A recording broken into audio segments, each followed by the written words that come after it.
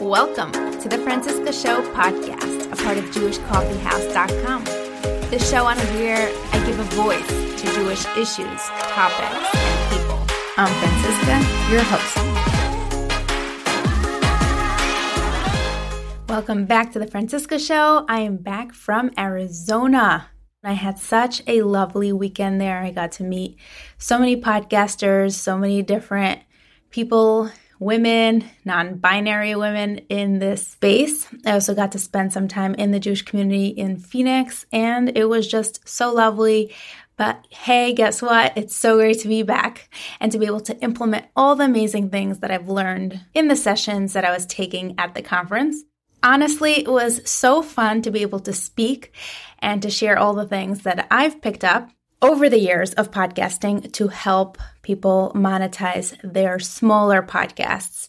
Now that I'm back in Philly, I'm so excited to be working on my next season of episodes for the Francisca Show. I'm also looking for a name for you guys. So I want to be able to name the audience so you feel included and a part of a community that we're building here, because so many of you are reaching out, and I'm setting up a way for you to be able to send in voice notes that I can play to you in the beginning or end of the episodes.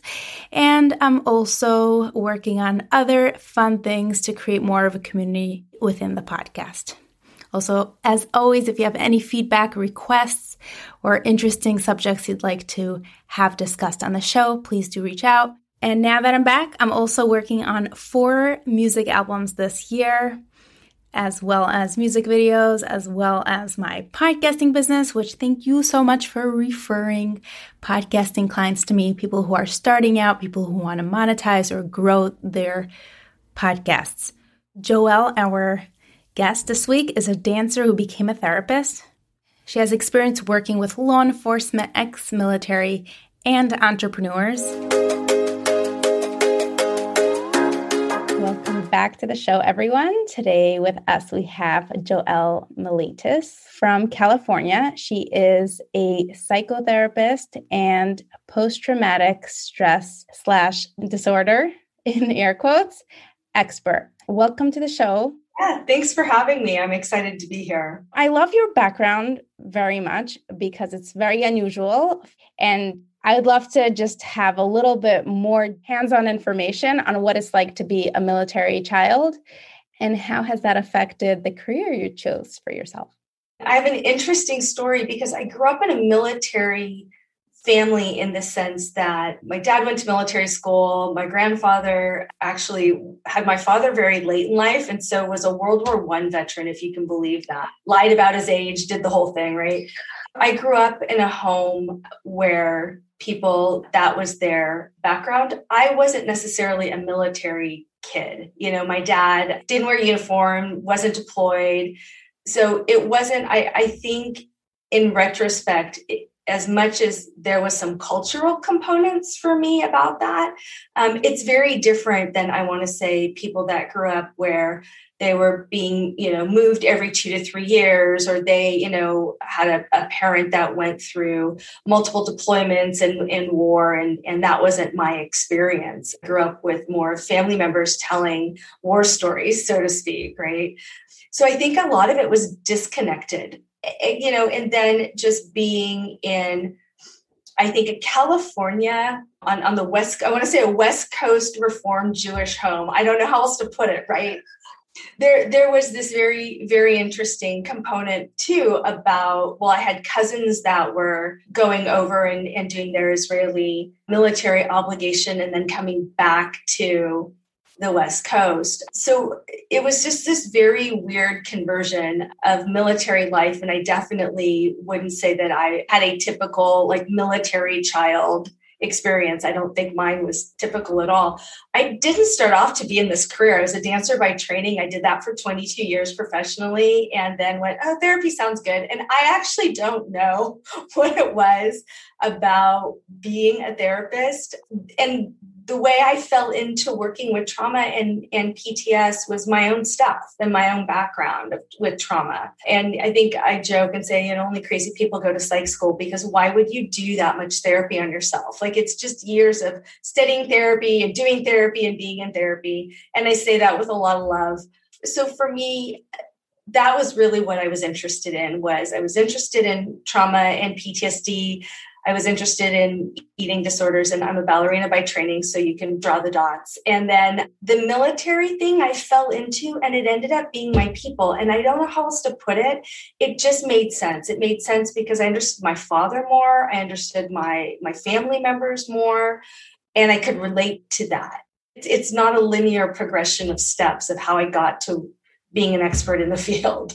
Well, often that is a sign of true growth, is when you have to search or you have to get signs from your life to see what's happening next, instead of knowing you're going to be a doctor from the age of 6 and just following that linear path. Besides for working with military clients, you work also with police and law enforcement and startups. So I'm just curious, as a Jew living in California and with all the stuff that's been going around, how has this affected emotionally the law enforcement? Yeah, it's a great question. And about a year and a half ago, my team and I had some really big heart-to-heart conversations about how do we do the work we love? And that's really working with people who have repeated exposure to trauma. And so as much as I work with military and law enforcement, I work with a lot of women. I work with a lot of women in tech and people who have had pretty significant trauma. So a lot of it was, how do we do this work and be forward thinking and be inclusive and support people? And, in San Francisco Bay Area, that's a very diverse group, and law enforcement is a very diverse group. And so a lot of the people we started seeing were people who were, I like you just said, I knew from the time that I was 6, I wanted to be a doctor, right? Like, a lot of these people came in and said, I've always wanted to be a cop. And now I don't know if I want to be a cop anymore, because I don't fit the box that people are seeing on social media. I don't identify that way. I'm LGBTQ, or I'm female, or I'm a combination of multiple different things, right? Different religion, different ethnicity. I don't fit this model, and I identify more with people that are really struggling to have their own rights and recognition, not so much being a cop. And so all of a sudden now we were talking about not just work trauma, right, or exposure to really horrific things, but this internal grind and trauma of what was it like to do the job when there was a huge backlash, and backlash coming from family and friends, not just social media. So it was a really interesting problem. And for me, it was, how do I support people? I love working with people and all kinds of people. And I wanted to keep that inclusivity component. It was so important to me. So looking at, how do we do this work in a time that's really difficult right now, emotionally, politically, socially, and what was that going to look like? And like you said, a lot of self-growth, right? A lot of introspection of, how do I stay on the positive side of that? It's been a challenge. I mean, in no way has it been an easy transition. Have you had any clients that have affected you in a way you didn't expect? I know with your training, you are trained to not take home the trauma and the horrible things that happen to your clients, but there's always that one story, or more than one story, that deeply affects you. And I'm curious if you had something like that. Yeah, I think it's every day. I mean, really, I joke and say I'm such a perfectionist that I have to give myself permission to make a minimum of 3 mistakes a day, because then I don't feel so badly when I make them all the time. I think my clients are like that, though. And clients I've seen once, or I've seen for years, they affect me all the time. And sometimes that's a weakness in my job. And I do take it home, which doesn't make for the best therapist, because I connect and I try and show up and just be myself, right? And and meet people where they're at. And so I think in order to do that and give so much of ourselves to people, especially people in need, we do take it home and they affect me. And sometimes it's in great ways. Sometimes it's in not so great ways. And it highlights all of the terrible things that I think about myself, right? Because I'm just human. I don't have it all dialed in. So is there one particular story that stands out? Yeah. Just a couple of days ago, I had a client who I've worked with for a really long time, and I see them not every week anymore. And got a call out of the blue, and this person said that, "Hey, remember my childhood friend we were talking about a couple years ago?" I said, "Yeah," and they said, "Oh, well, she had another baby." I'm like, "That's great." And she said, "Well, she's been dealing with postpartum." And she's like, "And I know you had that, right?" Yeah, I did. She goes, "Well, can you tell me what it was like for you?" So we started talking about what that was like for me. And I said, what's bugging you? What happened? And she goes, my friend jumped off a 5-story building 2 days ago. And I don't know how to not be angry. And all of a sudden, my own stuff was just like, oh, there it is, right? It's all there. And I said, we're talking about 21 years ago for me. And at the time, it was considered baby blues. Like there wasn't a whole lot on this yet. And my mother-in-law and my family and my children's family, aunts and uncles, people just said, you'll get over this, right? It's going to be okay. And they would come over and they'd open all the drapes. And the minute they left, I shut them all down again. And I had no idea what I was dealing with and how bad I felt. So I'm talking to my client who's in the throes of having lost a best friend to suicide because of postpartum. And I'm like, okay, don't talk about myself, right? Right. But it's those moments where we're talking about their experience and their trauma. And sometimes what they want to know is, what's it like for me? And in therapy, that's a really difficult piece because we're trained, well, you don't talk about yourself. And my experience with people is that's the last thing they want, right? What they want to know is, well, how did it affect you? What's your story? And so the more we were talking through this, I kept saying, is this helpful? Like, I know I'm talking, like, I feel like I'm talking about myself so much. Is this helpful? And they kept saying, yeah, because it gives me some perspective. I couldn't understand why they just didn't ask for help. And a lot of the times it's not that people don't want help. It's they're in so much pain. They just want the pain to stop. Right. And I could relate to that. I could understand that. I had a very different story and clearly a very different outcome. That's the piece that they wanted to talk about in therapy was, I don't want to be angry. And I'm so angry. It's like, well, of course you are. This was traumatic. Why wouldn't you be angry? It's okay to be angry. So what do you want to do about it? Not so what, who cares? What does that mean for you? So I have things like that happen to me all the time where every day someone will say something. And a lot of times they go, well, did you ever deal with that? Like, well, sometimes the answer is, yeah, I can relate. And there are other times where it's like, no, I can't relate at all. And so what does that mean? What does that mean if I can't relate? So stories, yeah, I have clients that affect me that way. I had a client a couple months ago come in and say, hey, I tried this app. Have you ever heard of it? And I went, no. And they're like, I got to send it to you. Like, awesome. This is the best thing ever. I love apps. And so, sent me this thing and I started working through it and it was really funny. And so the next week they said, did you do it? I'm like, well, I'm the one that assigns homework. They're like, yeah, no. But did you do this thing?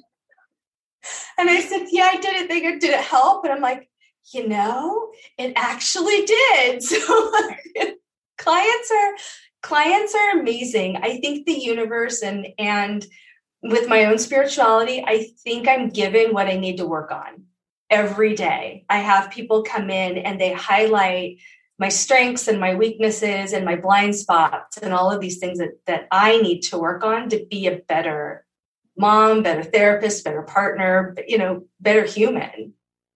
Yeah, unique. I haven't heard therapists talk the way you do about how you embrace your work. You treat it like a real relationship and not only professional.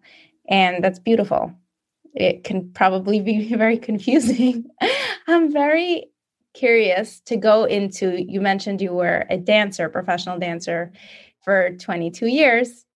Can we talk about eating disorders? And does that ever end, or is it something that's dealt with on an ongoing basis for the rest of someone's life?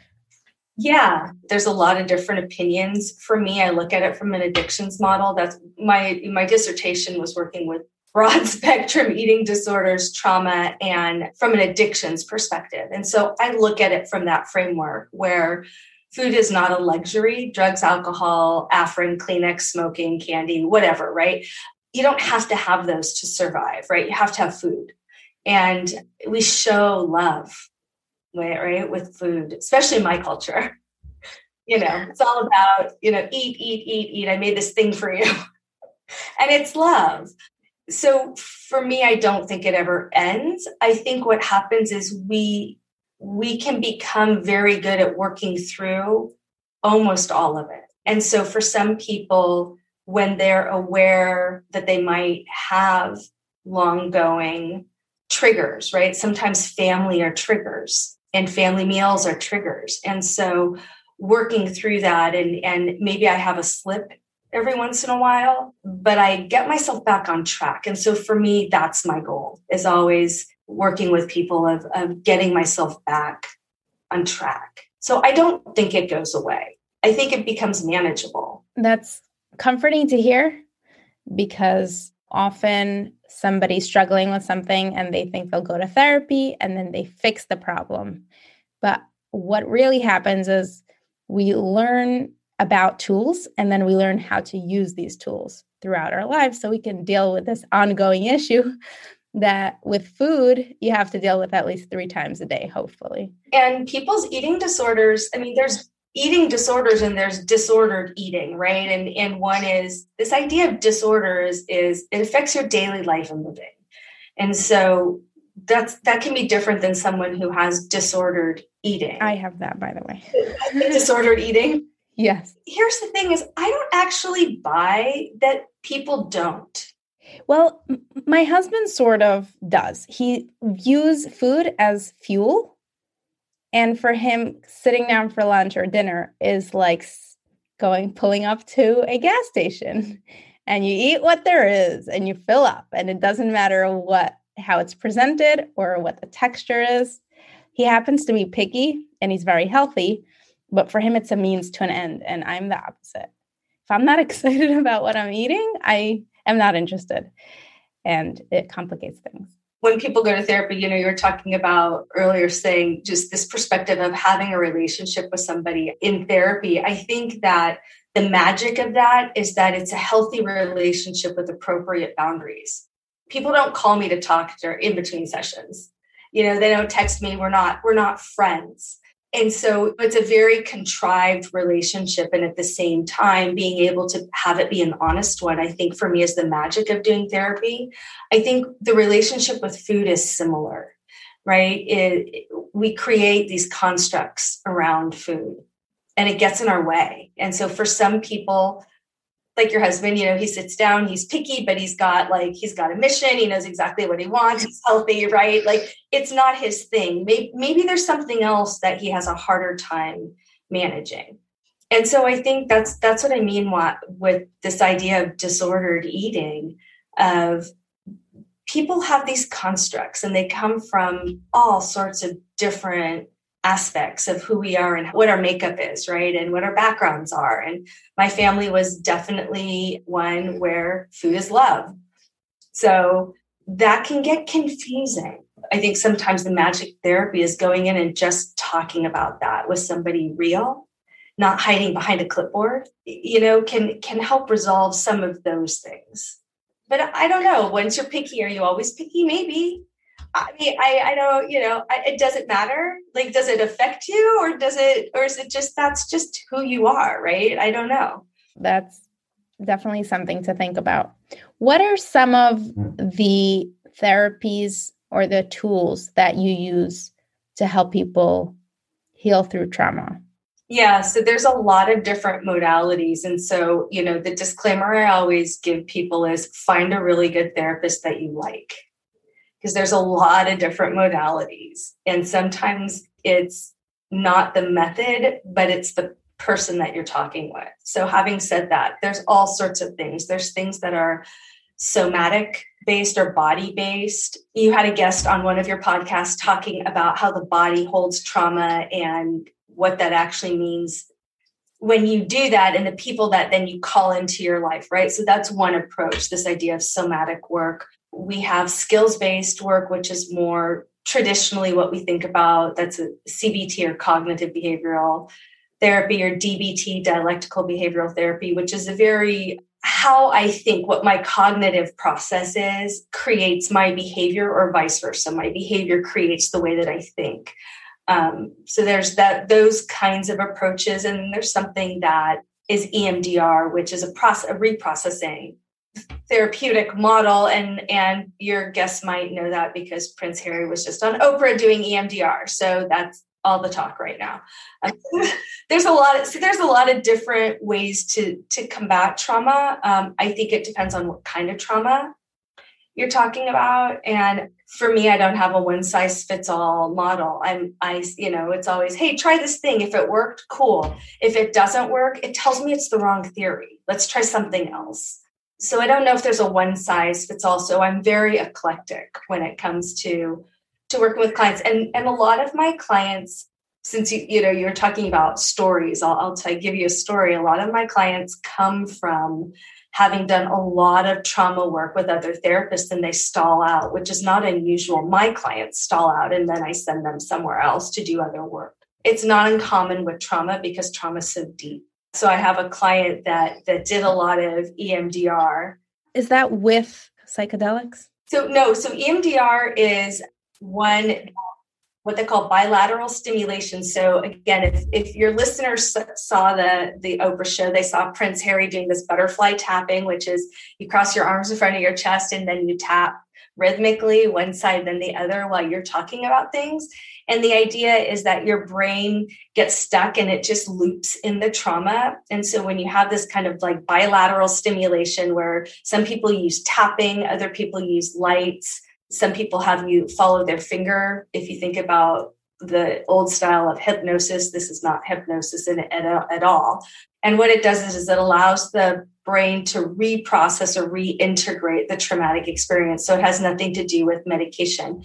There is lots of medications for trauma, and some of the newer stuff is working with psychedelics. That's so outside of my field. I'm not an MD and I don't work with psychedelics or drugs. And it's just not my scope of practice. In California, we have some pretty strict laws on what we can and can't do. But EMDR is more about what they call eye rapid movement desensitization. So it's about the stimulation. So some people use a light vibration. But it works, anytime you're anxious or nervous, if you just cross and tap your shoulders, right, you'll notice that your breath starts to change and you calm down a little. And then a lot of times, it's like, take a deep breath. You can start to really control the way that you are holding your energy or holding your anxiety. That's an example of some trauma work too. The psychedelic stuff is fascinating to me. I don't know anything about it though. I just know with deep trauma, they are collecting new research, and I think it's very expensive, but I heard about it on a podcast. In California, there are some institutes, and I think UC Berkeley has one where they're doing some trial studies. Actually, believe it or not, the VA, the Veterans Administration, has several different clinical trials for PTSD and working with MDMA, mushrooms, ketamine. So there are some really informed research studies out there. If that's of interest to somebody, they can find that's done in a clinical trial with a doctor and it's done in a healthy way. So there's lots of good stuff out there. It's just not one of the things that I work with. I would say that's probably the last resort, especially because it's a clinical trial. You have to be accepted into it. And there are lots of steps that can work for people first. Yeah. I'd like to shift gears a little bit and put on your entrepreneur hat. I know that you've scaled your business and you are not the only one in your practice that sees clients.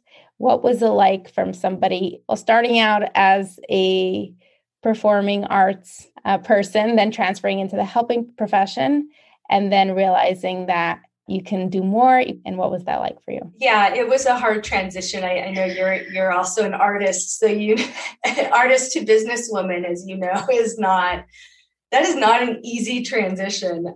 And then this last year and a half with COVID was also very interesting. Moving everything to telehealth and being in this arena was a big change. I did not start off to be a therapist. That was not my calling. My calling was to be a dancer. I wanted to do it since I was 3, and that's what I did. And then all of a sudden I had young children, and being in Silicon Valley and paying the rent on a dancer's salary was not going to work. So therapy sounded interesting to me, and I had already done postgraduate work. So it was a very difficult transition for me. I started the company so I could pay my mortgage. I had 2 little kids, and that was the focus. I had no idea what I was going to do. I had no background in psychology other than I had been to therapy, and I wanted to help. And that was the one piece. And then just starting the business to be able to be a full-time mom and then work when the kids were at school or at practice or doing whatever it was they were doing. And so that was the beginning, and never did I think I'd get to where it is now, which is we have a clinic in 3 different, actually, we're just moving into our 4th state. So we have a clinic in 4 states. I have a director of personnel, I'm director of marketing, and then I have clinicians that work for me. And that was not the plan. And so it's a great question, because the honest truth is I have no idea. I have no idea how I went from the one thing of like, I just need to pay the rent. My parents lent me $600 and I bought a couch. I know that's so cliche, but that was what it was. So I opened up the practice in April with a $600 couch I borrowed from my folks. And then here we are. And we have, this clinic that keeps growing. And I love it. I mean, I love the mentoring piece and training new clinicians. And I love working with trauma. And it ended up being my calling, but it certainly didn't start off that way. The business side, I have learned so much of. I love mentoring. I love teaching. I love podcasts. I do not like day-to-day personnel management. It is not my thing. I'm not good at it. So when you're talking about like stories and things I've learned from my clients, I have a very strange Silicon Valley practice. So I work with Apple, Google, Netflix, Facebook, LinkedIn. Like these are my people that come in, and they're amazing managers. And every day I come home and I'm like, that it's not my thing. It's okay. But training new therapists is. They come in and they're so excited and they're so overwhelmed. And most of them, this is their calling. And so it's really fun to get into the weeds with them. It's really important that you brought this out in the conversation, because for so many people, it's such a big hurdle to think of them as changing hats and going from somebody who's an artist to somebody running a business. But the goal is to just do the parts you're good at in your business and not have to embrace everything business about the business. You can actually delegate all of that, and you should, but you can still magnify your impact and keep doing what you love. Yeah. And that was not an easy lesson for me. I went in like, how hard is it? Yeah, I could do it. It's not that big. No, it was a really big deal. It was really hard. No, I wasn't good at everything. And it's funny because as a therapist, I don't think I'm good. Like, I don't think that I am the best therapist for everybody. I have a very strong personality. I'm directive. I have a completely different approach, and that doesn't work for everybody, nor should it, right? And so it was really funny to have one approach from a therapeutic model of like, I know what my limitations are and who I'm good working with, and then who I'm not good working with. And then from the business model, I'm like, how hard is it? I've started this business. I've owned a business. I'm this woman entrepreneur. I'm strong. I'm independent. I can do, and then coming to the realization and my own growing edges of like, wow, no, it is hard. And I don't know how to do it. And I need help, and I need the right people to help me. And identifying what that is, and not a day goes by that I don't wake up and forget that, oh, I'm not going to the studio today. That's so much of who I am. And that still is a hard transition, even though I've been doing therapy since, 2008, and I haven't been performing since 2011. And I still forget that's not me. And so it's very hard. It doesn't feel like it should, quote, should be, but it is. Do you ever walk into a dance class? I love that question because I'm such a perfectionist and I'm such a chicken. And part of it is I have to learn how to get over myself to go take a class. COVID was great because I could take classes and be off camera and start to ease into it. And I think it was, how do you go from being a professional and being at the top of your game to being a student again, where I wasn't trained? I won't speak about you, where I wasn't training. And, I was no longer in it to do that as my job. I dance in the kitchen all the time. I dance in the market. I anytime there's a song, I'm moving. I can't stand still. The kids make fun of me. It's quite entertaining, but that is my goal. So my goal before 2022 is to go back into a dance class. I don't know what kind yet, but that's something I put on my list of, all right, this is a must do. Well, I applaud you and I hope you do it because it's amazing.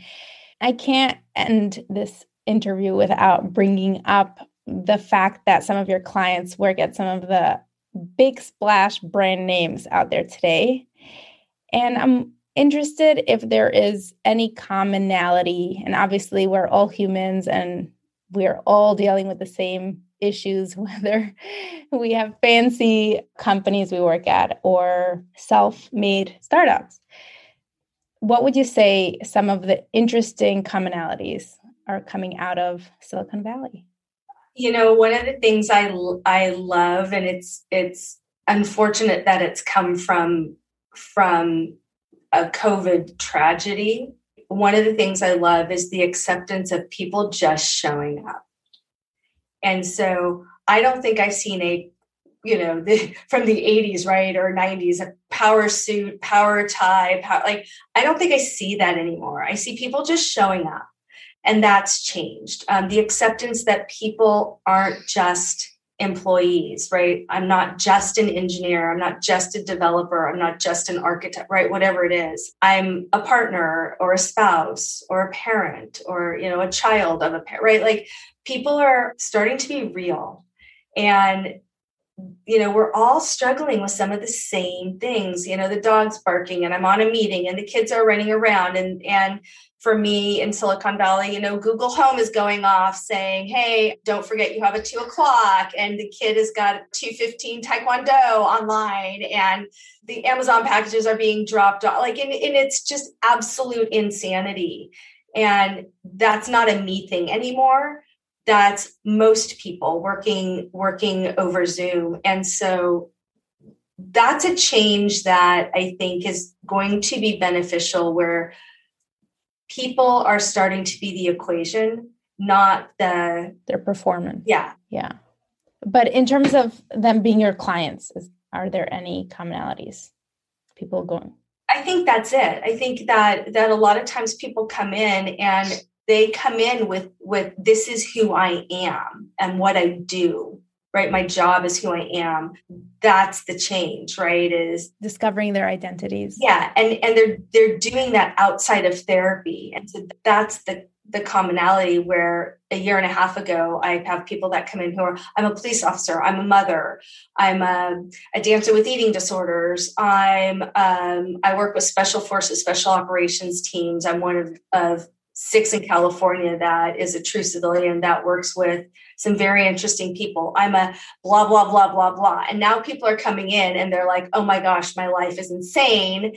Like, here are all the things that are happening. And so they're not wearing this hat anymore. It's just now a part of who they are. It's not only who they are. So that's the change. And that's the change that I'm seeing across all of the industries and the people that I see with my clients.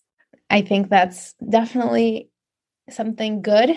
We're going in the right direction. There's hope in humanity. Thank you so much, Joelle, for coming onto this podcast. Where can people find you? Thanks for asking. So it's my name.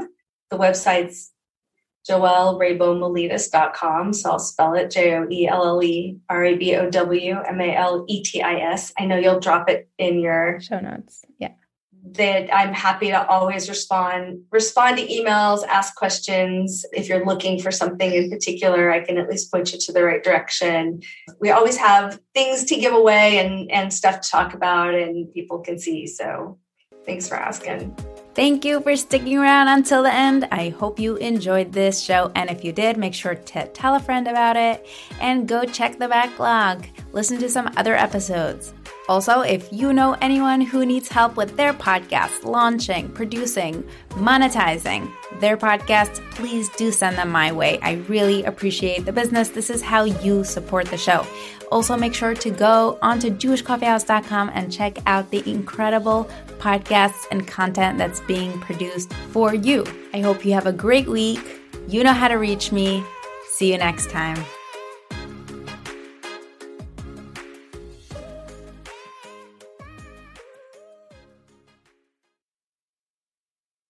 Sick of being upsold at gyms?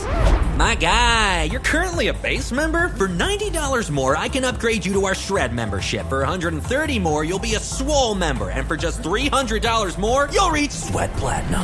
At Planet Fitness, you'll get energy without the upsell. Never pushy, always free fitness training and equipment for every workout. It's fitness that fits your budget. Join Planet Fitness for just $1 down and $10 a month. Cancel anytime. Deal ends Friday, May 10th. See Home Club for details.